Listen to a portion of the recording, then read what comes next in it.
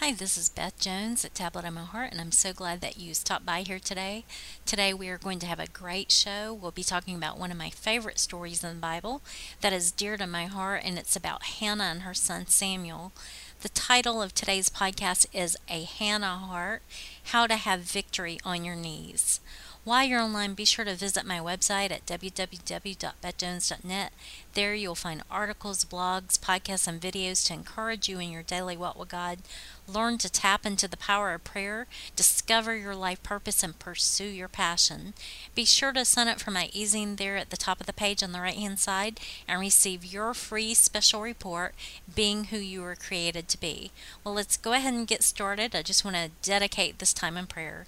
God, I just come to you in the name of Jesus, and I pray that your anointing would be upon me.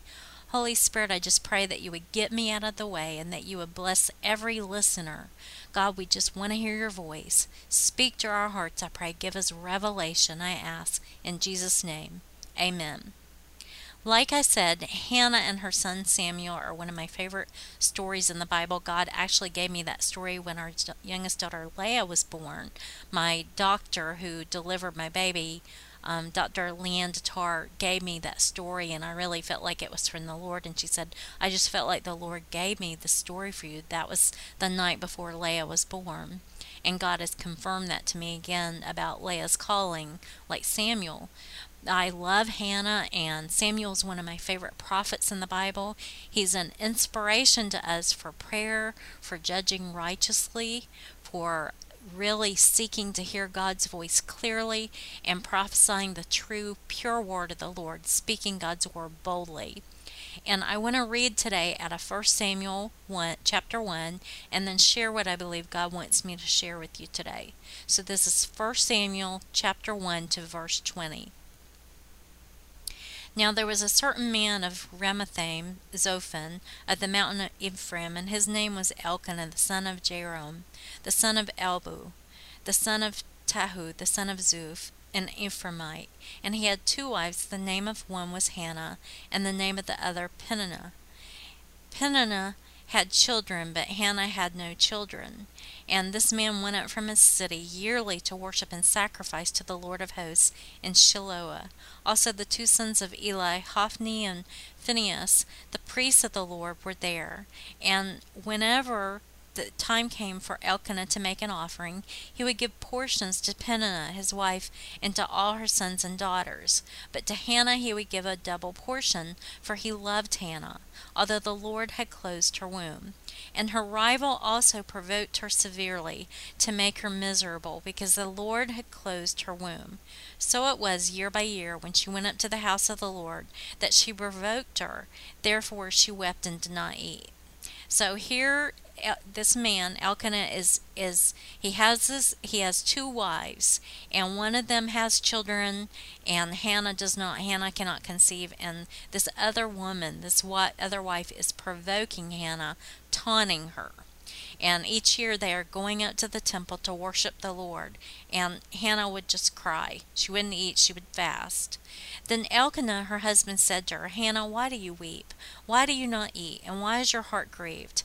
Am I not better to you than 10 sons? And you can imagine the pain that Hannah's husband must have felt, that he just wasn't enough. He was not good enough. All she was focused on was that baby, was having that child. And we women can get pretty obsessed about things, but this is the way the husband felt, is, am I not better to you than 10 sons? And we go on and read in verse 9, So Hannah arose after they had finished eating and drinking in Shiloh. Now Eli the priest was sitting on the seat by the doorpost of the tabernacle of the Lord, and she was in bitterness of soul. And she prayed to the Lord and wept in anguish.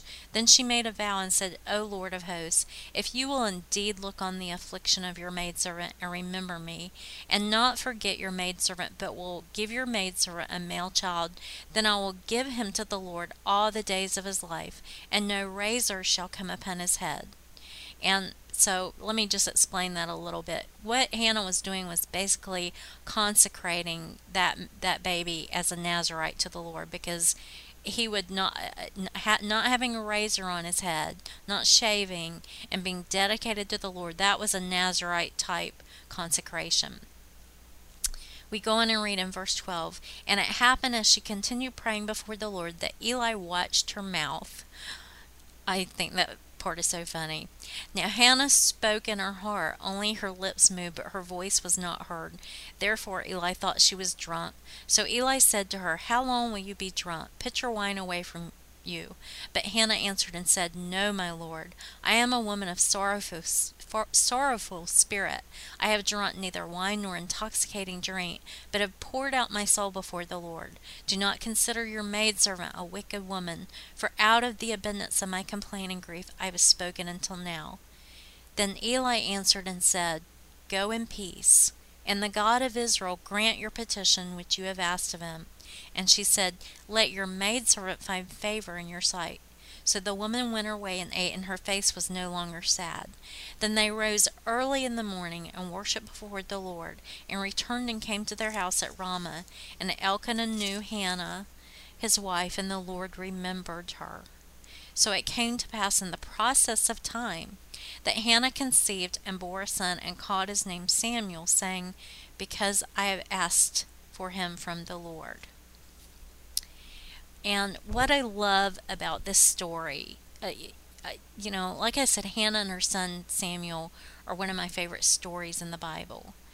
And what I love about the story is that Hannah is the picture of an everyday woman. She was nobody special, nobody great, didn't have these incredible spiritual gifts. She was just a woman who had a heart after God.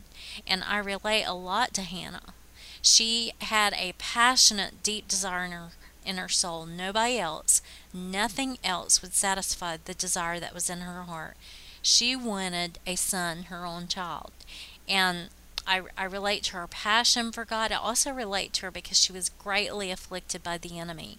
The enemy, Elkanah's wife, Peninnah, and I want to hold on just a second. I want to check on something because I had actually looked something up wrong, and I don't want to give you some wrong information here. What I'm doing is looking up the Hebrew meaning of Peninnah's name real quick. I'd actually misspelled that, so I don't want to give you the wrong information. Okay, let's see. Okay, her name actually means pearl. And the origin of Hannah's name actually means favor or grace. So are you a woman in need of God's grace and favor? Hannah was afflicted. She was taunted by Elkanah's other wife because she had children and Hannah could not conceive. And back in those days, it was important to have children. It was a sign of God's blessing on your life. It was the way the family inheritance passed down through the generations. It was the way a good name passed through families down the generations. To be barren was seen as a curse in that society. Hannah's name meant favor or grace. Are you in need of God's grace? Are you in need of God's favor? Do you want to have a heart of God's favor like Hannah did? Now, Elkanah was a man who was from the mountains of Ephraim, and the meaning of the Hebrew name Ephraim is debated. One meaning from Jones Dictionary of the Old Testament Proper Names, and the NOBS Study Bible is from Genesis 41:52, and it means, For God has made me fruitful. Another meaning is twofold increase or doubly fruitful. We've heard of the double portion blessing, or I am twice fruitful, and I thought that was just awesome. And that information comes from the website www.abarim-publications.com www.abarim-publications.com/meaning/ephraim.html, and meaning and Ephraim are capitalized, just the first letter. So at the beginning of the story, we see that Hannah is a woman just like us. She has needs, she's got problems, she's got struggles, she's got things in her heart that she's wanting. Just like we've got things in our heart that we're wanting. And where does she go to with these needs and desires? Well, Hannah's husband Elkanah cannot help her. He can't fix it. As much as we want a man to fix things sometimes, as good as he is, sometimes our husbands cannot fix the issue. They cannot fix the problem. He even offered her double portions, trying to show her how much he loved her, but it was not enough. Hannah's friends couldn't help her, as great as women friends can be. And don't you know, sometimes we can go to our girlfriends, go to lunch or coffee with them. We can have a good cry there at Starbucks. A lot of times we feel so much better after doing that, after going out and having coffee with a friend. But sometimes even that isn't enough because it goes too deep. The pain's too much. Hannah even goes to the temple, and she has a good cry there. And there the priest Eli's watching her. He's looking at her, and he thinks she's been drinking. She even goes to church, and she doesn't find any comfort there. Well, how many times have you and I done that? Gone to church, and we didn't feel any better because nobody noticed us. It was like we were invisible. Nobody cared. They didn't even come up to talk to you, or else they talked to you and they misjudged you about something. They thought bad of you about something, or they gave you pat religious answers for your problems.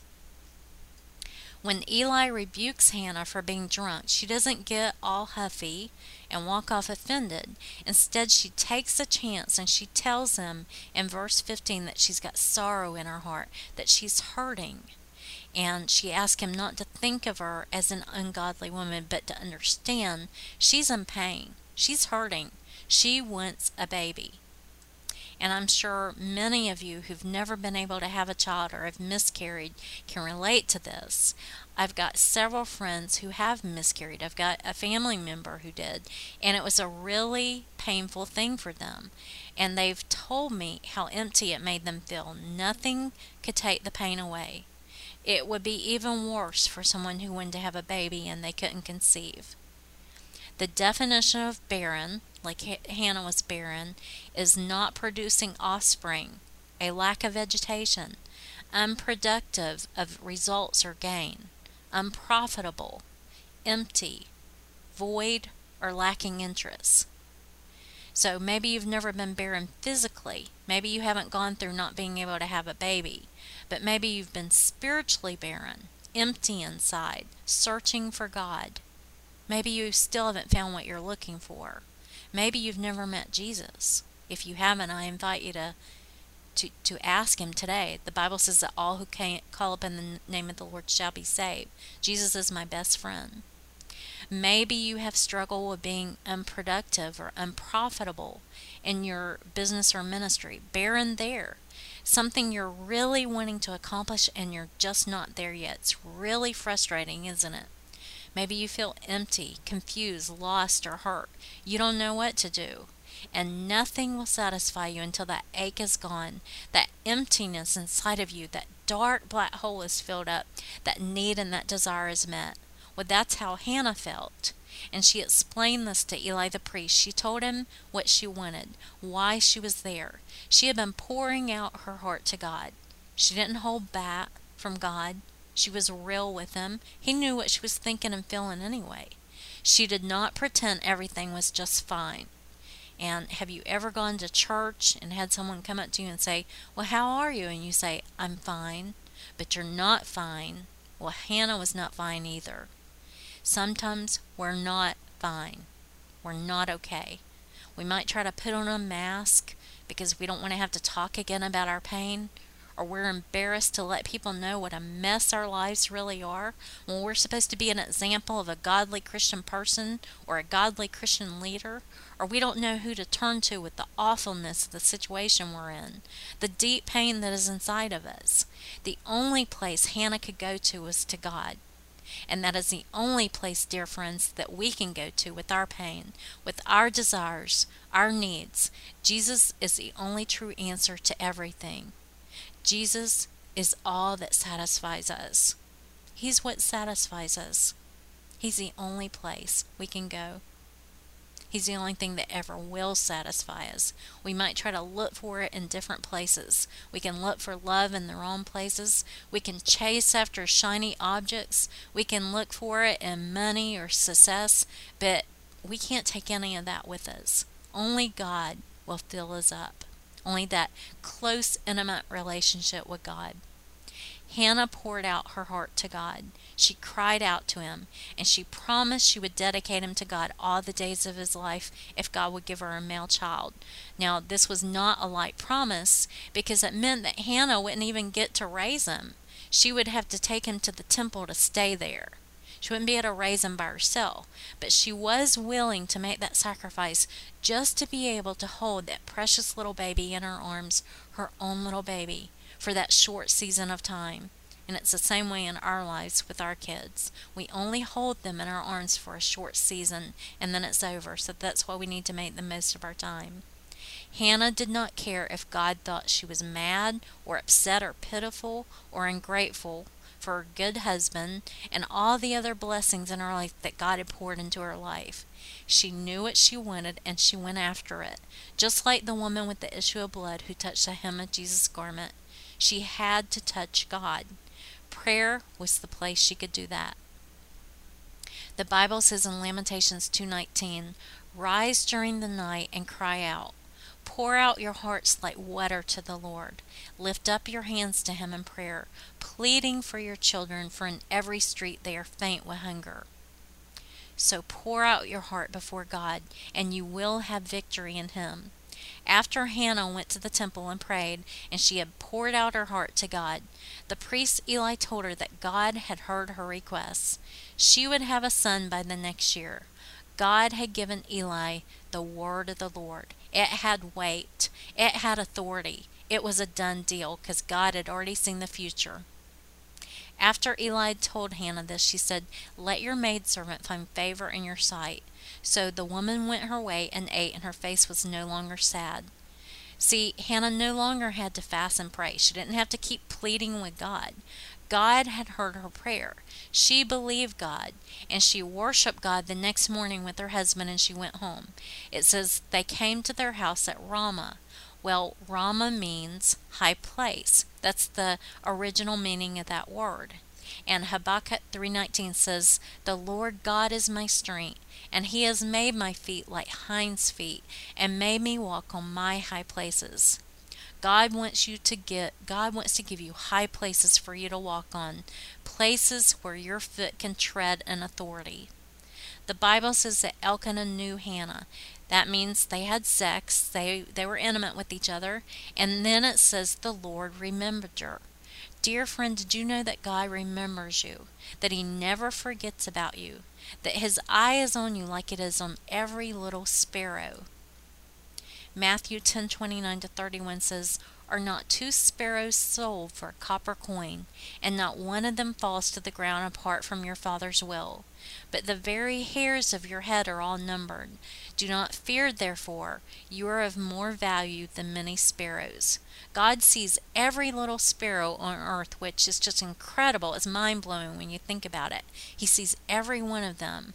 But the Bible says you are so much more valuable than the sparrows. God remembered Hannah. He saw her as she wept before him and poured out her heart.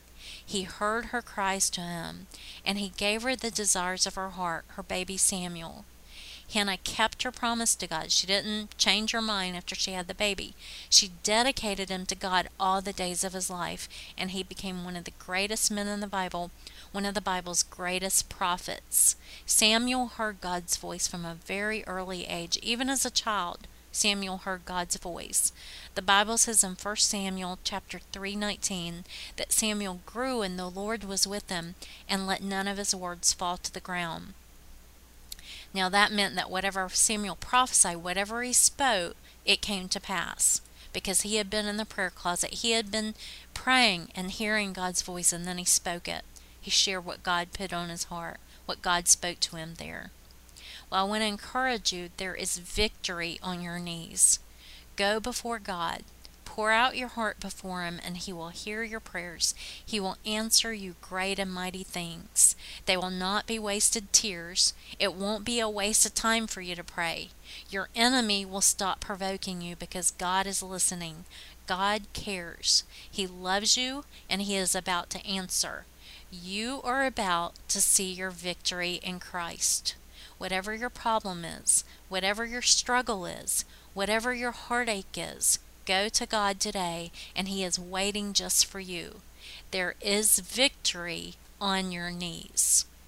I want to thank you for stopping by today at bethjones.net, and be sure to sign up for my e-zine there at the top of the page on the right hand side. Receive a free special report. I have got some exciting things coming out, like my webinar on February 2nd at 11 a.m. Central Time, and now I am also writing a new ebook on women in spiritual warfare. So be sure to go to my website at bethjones.net. The graphic for my webinar is there on the front page. All you have to do is click on that, and it will take you straight to the video page where you can opt in and sign up for that webinar. There's still time. There's women already signing up for that. It's going to be great. Also, be sure to get on my e-zine update list so you'll hear all the latest details about my upcoming ebook. I'm so excited about that ebook. There's 8 women contributing their stories to it, and God's hand is on this ebook. I am so excited about it. Well, if you have any comments on this podcast today, you can comment below, or you can email me at elizabethdjones@gmail.com. God, I just come to you in the name of Jesus, and I thank you and I praise you right now that you would bless them with all your blessings from above. I thank you, Father, for your goodness to us. God, I just pray that you would be with us and you would lead and guide us by your Spirit, and we would give you honor with our lives. In Jesus' name, seal this word, Lord. Amen.